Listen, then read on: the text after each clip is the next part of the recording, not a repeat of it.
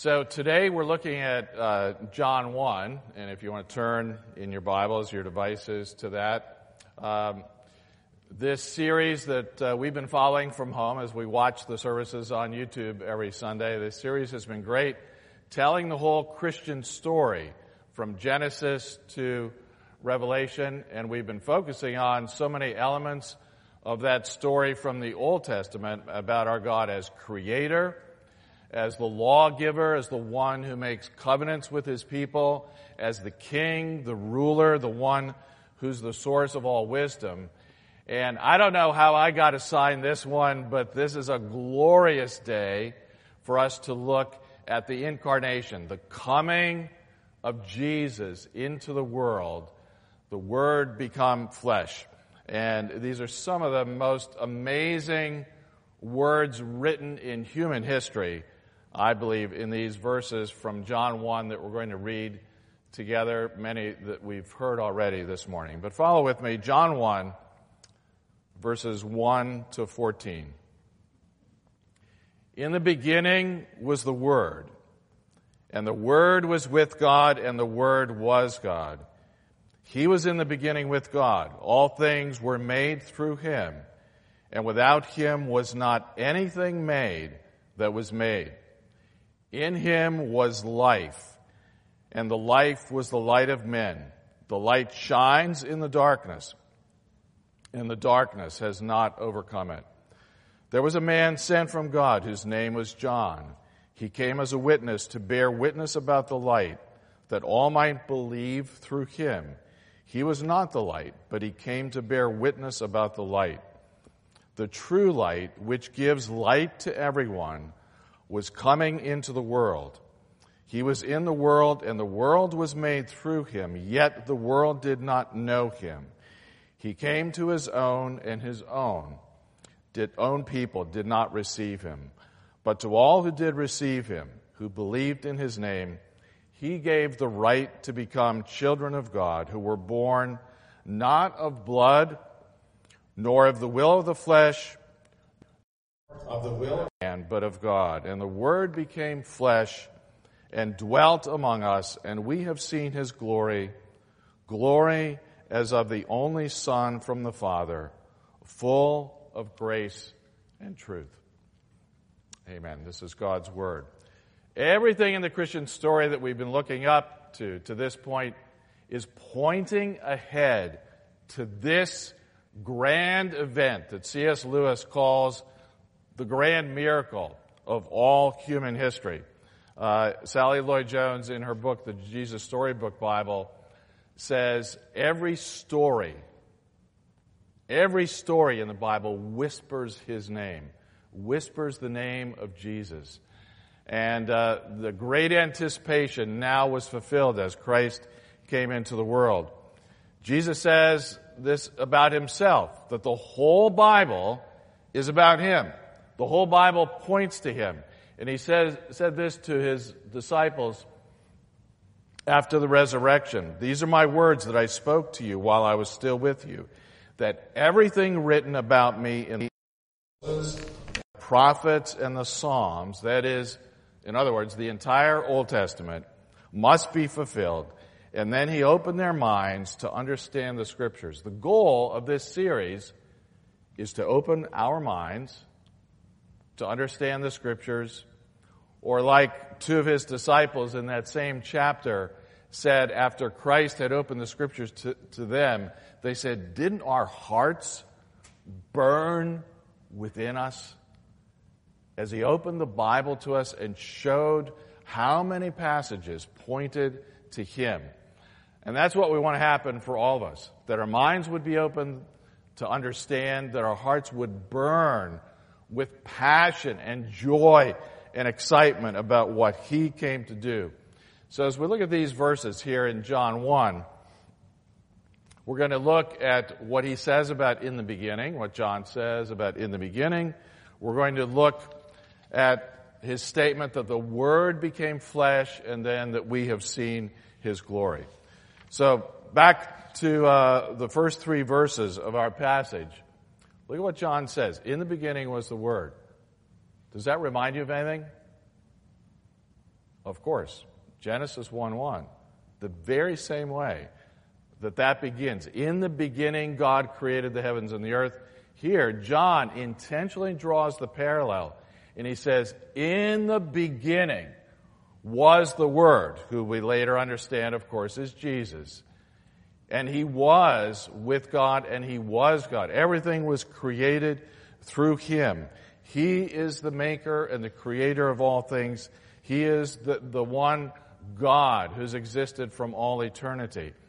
Now, he's introducing to us this whole concept of the Trinity. I don't know if you've ever tried to really understand the Trinity. You know, I heard someone say, if you try to really understand the Trinity, you will lose your mind. But if you deny the Trinity, you will lose your soul. The Trinity is an unfathomable mystery. One God, three persons, existing from all eternity. One God, three persons. And John here in this passage is saying Jesus is one of those three persons, existed from all eternity. All things were made through him. Or here's the way the writer of Hebrews puts it. He is the radiance of the glory of God and the exact imprint or representation of his nature, and he upholds the universe by the word of his power. One God, three persons. Jesus making all things, Jesus holding all things together. And back in verse 3 of this passage, it says, without him was not anything made that has been made. You know, we rightly often think about Jesus primarily as the rescuer, the redeemer, the savior of the world. But do you think about him much as the creator of all things, as it says here?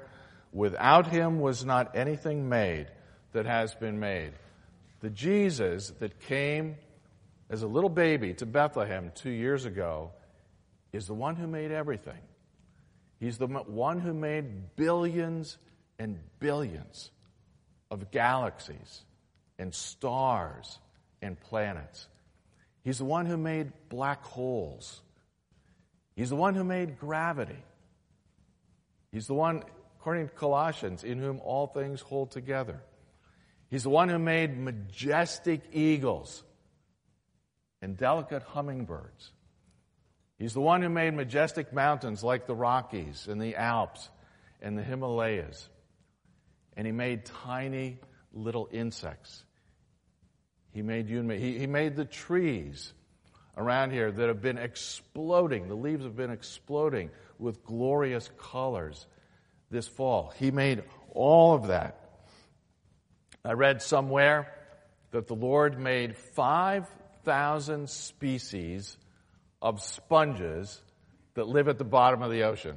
I don't know why he made 5,000 species. I think during parts of creation, the Lord was just having fun, you know. How many species of sponges should we make? You know, a couple thousand? No, let's make 5,000. He made 1,100 species of bats. Again, why 1,100 species of bats? He made a lot of really creative and funny and crazy animals. I came across one recently called the red-lipped batfish. And it's a fish that looks like a bat. Look it up, and it has red lips. It's crazy. You know, the Lord, I think, clearly has a sense of humor. The Lord made all of these things that point to his glory and majesty and might. But the pinnacle of creation, of course, is us. Made in his image, human beings. He said in Genesis 1, let us, the three persons of the Trinity speaking, let us make man in our own image, in our likeness. And the whole point of the Christian story is that though we have rebelled against him and run away from him and spit in his face, and though we are terribly, terribly lost, the whole point of this story that we're reading today is that because we are of such value to the Lord, made in his image, that he came into the world for us. This is the way Jesus puts it in Matthew. in this part of Matthew, he says, are not 2 sparrows sold for a penny? Yet not one of them will fall to the ground outside your Father's care, and even the very hairs of your head are numbered. So don't be afraid. You are worth more than many sparrows. We are worth so much to him. That's why he came into the world. So let's turn to verse 14 and look at what John says about the Word becoming flesh. The Word became flesh and dwelt among us, or Eugene Peterson paraphrases in the Message, the Word became flesh and blood and moved into the neighborhood. He became one of us. The word that's used here in the original for flesh is a very startling word. John chose to not use words that he could have, like the word became a man or something else. The word flesh connotes vulnerability and weakness. And he says, Jesus became a weak and vulnerable human being because of his love for us. I love these words of Max Lucado that many of you have heard as he describes for us what was going on in the incarnation. The omnipotent in one instant made himself breakable. He who had been spirit became pierceable. He who was larger than the universe became an embryo. And he who sustains the world with a word chose to be dependent on the nourishment of a young girl. Holiness sleeping in a womb. The creator of life being created. Floating in the amniotic fluids of his mother. God had come near. He came not as a flash of light or as an unapproachable conqueror, but as one whose first cries were heard by a peasant girl and a sleepy carpenter. The hands that first held him were unmanicured, calloused, and dirty. Angels watched as Mary changed God's diaper. The universe watched with wonder as the Almighty learned to walk. That captures so much. Jesus, by coming into the world, becoming flesh, as Lucado says, became breakable. He became pierceable because that was the only way to rescue us. Here's a great theological statement by J.I. Packer about the incarnation and what it really means. The Word had become flesh, a real human baby. He had not ceased to be God. He was no less God then than before, but he had begun to become man.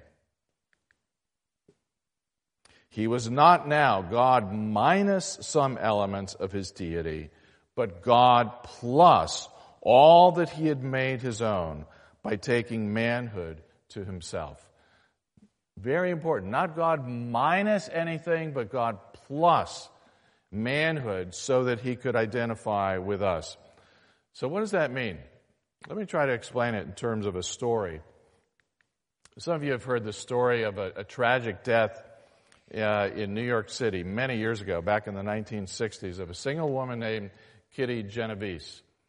One night outside of her apartment building in Queens, an attacker approached her with a knife and stabbed her. And she immediately cried out. She was surrounded by big apartment buildings with hundreds of apartments. And she cried out, "Help! I'm being attacked." When she did that, though she was wounded and fell to the ground, the attacker for about 5 minutes ran away. But when he saw that no one was responding, that nothing was happening, he went back to her and finished what he had attempted, and he killed her. It's a very famous story. It's been written up everywhere in psychology textbooks and all the rest, called the Genovese effect. But a couple of weeks after that murder, journalists in New York newspapers had done a lot of investigation, and they published some articles saying that they had found out that during that attack, when she yelled out, that roughly 38 people heard her voice, looked out their windows, saw that the attack was happening, and not one person came down to help her. No one even called the police for help for her. Now, in later years, those numbers were adjusted downward a little bit, but still, we know that a lot of people, probably about 30 people, saw what was happening and did nothing. And when asked, all those folks said, why didn't they do anything? Well, they didn't want to risk danger for themselves. If I go down, I could be hurt. I could be killed. I don't want to get involved. They pulled back. They assumed that somebody else would do it. I'm not going to get involved. The message of the incarnation that we're reading here is that when Jesus heard our plight, when Jesus heard our cries, he came down. And he knew that by coming down, there wasn't just a possibility of him being harmed. When he came down, he knew that he would be harmed. He knew that he would be killed. The only way to redeem us was for him to be killed for us in our place. That's what this message is all about. That's what it means when the Word became flesh and came to us. What this means for us is that he entered our world is that there is no one who understands you and gets you like Jesus. You know, when you're going through a hard time, I mean, Sue and I have found this as we walk through this cancer journey now for almost 2 years. When you're going through a hard time and you talk with others, it really helps if you get a sense that this person understands. Maybe they've been through what you're going through. Maybe they've been through something similar. But when you share your struggle, your fears, your doubts, your questions, it helps a lot to have this sense that this person gets me. This person has compassion. This person understands. Well, what I want to tell you, and as wonderful it is to experience that on a horizontal level with your friends, there is no one who gets you and loves you like Jesus. The emotion, many of you have heard this, the emotion that's used the most to describe Jesus in the Gospels is compassion.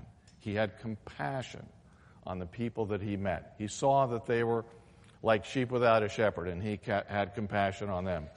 So, as we think about the incarnation, I want you to ask yourself, what are you going through? Does Jesus understand? Are you lonely? He was lonely. Are you broke? He was broke. Are you misunderstood? Have you been dismissed by people? Have you been betrayed by a friend? Have you faced overwhelming sorrow that has brought you to the end of yourself? That's what he faced. Have you mourned over the death of a friend or loved one? So did he. Have you faced death yourself? So did he. Have you cried out to God and felt like he wasn't hearing you? And said something like, my God, why have you forgotten me or forsaken me? So did he. You see, that's the message of the incarnation. That we have a Savior who understands, that we have a Savior who's compassionate, we have a Savior who loves you, who draws near to you. But let's go on in the rest of that verse, verse 14, because Jesus came to do more than have compassion and to feel your pain and to be a wonderful counselor. He came to do all that, but he came to do more than that. So look at the second half here, verse 14. We have seen his glory, glory as of the only Son from the Father, full of grace and truth. And this is pointing us to what Christ came to do for us. You know, as Tim Keller often says, the gospel isn't so much good advice about how to live your life. It's good news about what God has done for us that we cannot do for ourselves. And throughout the Gospel of John, he's described in all of those ways as the good shepherd, as the vine, as the bread of life, the resurrection life. All those things he does for us that we can't do for ourselves. And all of this is pointing, of course, to the cross. All of this is pointing to his death for us. Here's a great statement from James Denney, a theologian. The New Testament knows nothing of an incarnation which can be defined apart from its relation to atonement.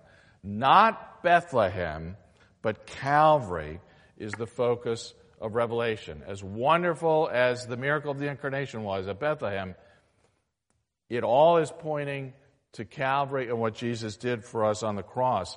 And I would say the best thing for us to do is put John 1:14 together with this verse from 2 Corinthians 8, where Paul says, "For you know the grace of our Lord Jesus Christ, that though he was rich, yet for your sake he became poor, so that you, through his poverty, by his poverty, might become rich."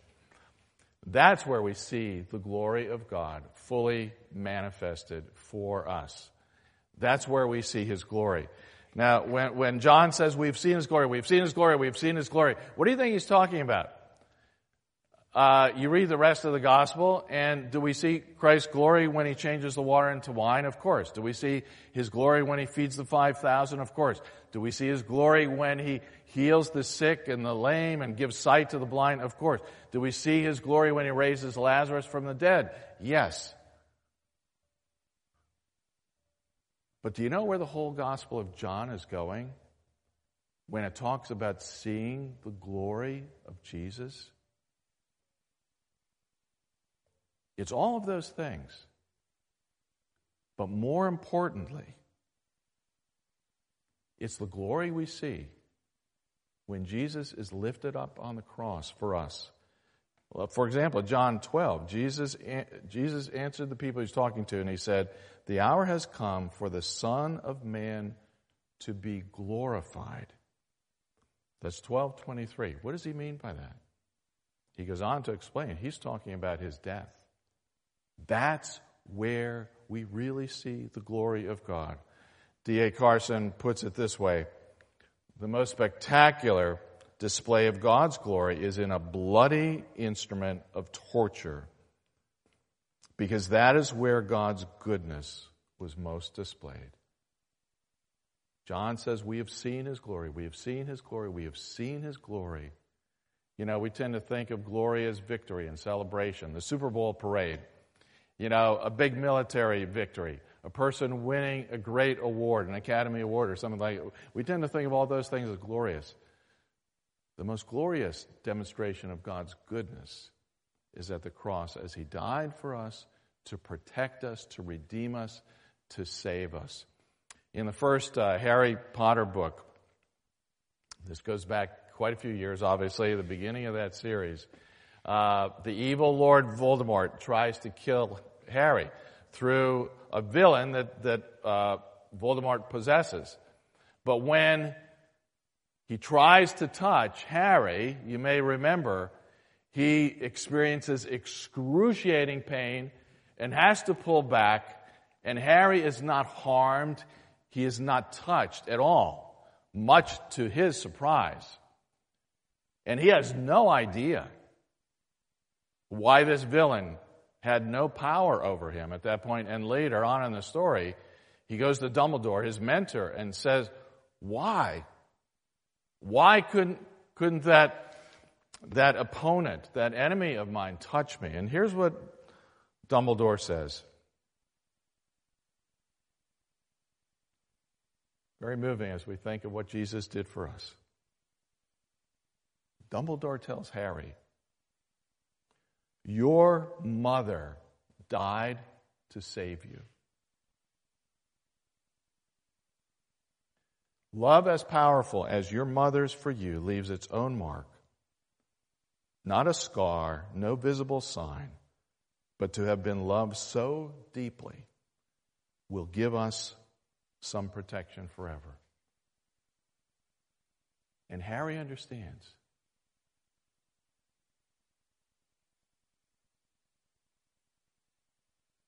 I'm protected because my mother died for me. My mother died for me. And I'm protected by that.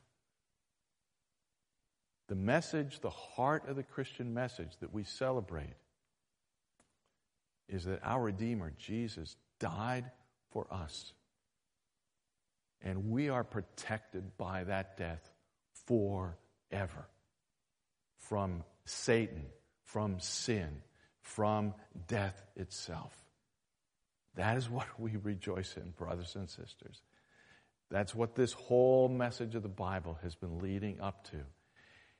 And will that change you as you meditate on that? The way it did. I mean, obviously that affected the rest of Harry's life as he reflected on what his mother did. Yes. So the question I want to ask as we try to pull this all together is, what impact does the incarnation and the death of Christ have on you now to change your life now and in the days ahead? What is happening? Do you ever look at yourself? And, these are tough days in the midst of this pandemic, and everything is strange, and we're even more inclined to turn in on ourselves, I think, and be self-absorbed and caught up in weariness and frustration and anger and all the rest. And do you ever look at yourself and say, oh my goodness, why am I so selfish? Why am I so self-absorbed? Why am I so self-righteous? Why am I so fearful? Why don't I seem to change? Why am I snapping out at the people closest to me? Why are we having such a hard time at home? Why is life so difficult? Why am I not changing? Is there any hope? Can I change? Well, the message of the gospel is absolutely you can change. And that's why Jesus came. And the more you look at him and the more you behold his glory, you can and you will change. And I think a great compliment to 1:14 in John is this verse in 2 Corinthians where Paul says, we all with unveiled face, beholding the glory of the Lord, are being transformed into the same image from one degree of glory to another, for this comes from the Lord who is the Spirit. We, as we look at his glory with unveiled face, can be, will be, certainly will be, transformed from one degree of glory to another, from glory to glory. There's a great story that came out of World War II, told by a Scottish soldier named Ernest Gordon, who describes something pretty amazing that happened while a number of Scottish soldiers were held as prisoners by the Japanese, and they were building this terrible jungle railway that was ended up called the Death Railway because so many people died as they tried to build it. And they were treated miserably by their Japanese captors. They were mean, they were cruel, they hardly fed them. People were sick, they were dying. I mean, the conditions were horrendous. And by every description, as a result, all of these Scottish prisoners were not only filled with anger and rage towards their captors, but they turned on each other. They were characterized by division, by strife, by selfishness, by pettiness, by nastiness. It was a mess. Division and strife remind you of anything? Sounds like American politics in 2020. But they turned on each other, physically, with their words and all the rest. And then one day there was a crisis in this camp when they did the normal lineup and counting of shovels that they all used for digging the ground for this railway. And one shovel was missing. And the captain in charge, the Japanese captain in charge, holding a gun, looked at all these Scottish prisoners, and he said, unless the person who stole the shovel steps forward and admits it, I am going to shoot and kill all of you. And they knew he would. He gave them one opportunity, he waited. He said, this is your last chance before you all will be killed. Well, finally, at what seemed to be the last second, one man stepped forward and he said, I did it.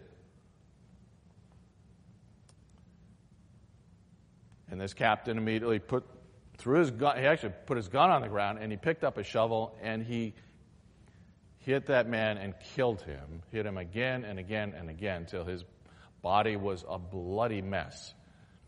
his fellow soldiers took this body and buried him. The big surprise of that day, though, was that later they did a recount of the shovels, and when they did the recount, all the shovels were there.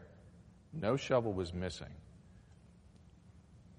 And these Scottish soldiers all of a sudden realized that man who just died was totally innocent. He died in our place because he didn't want to see all of us die. And news of that spread like wildfire in the camp.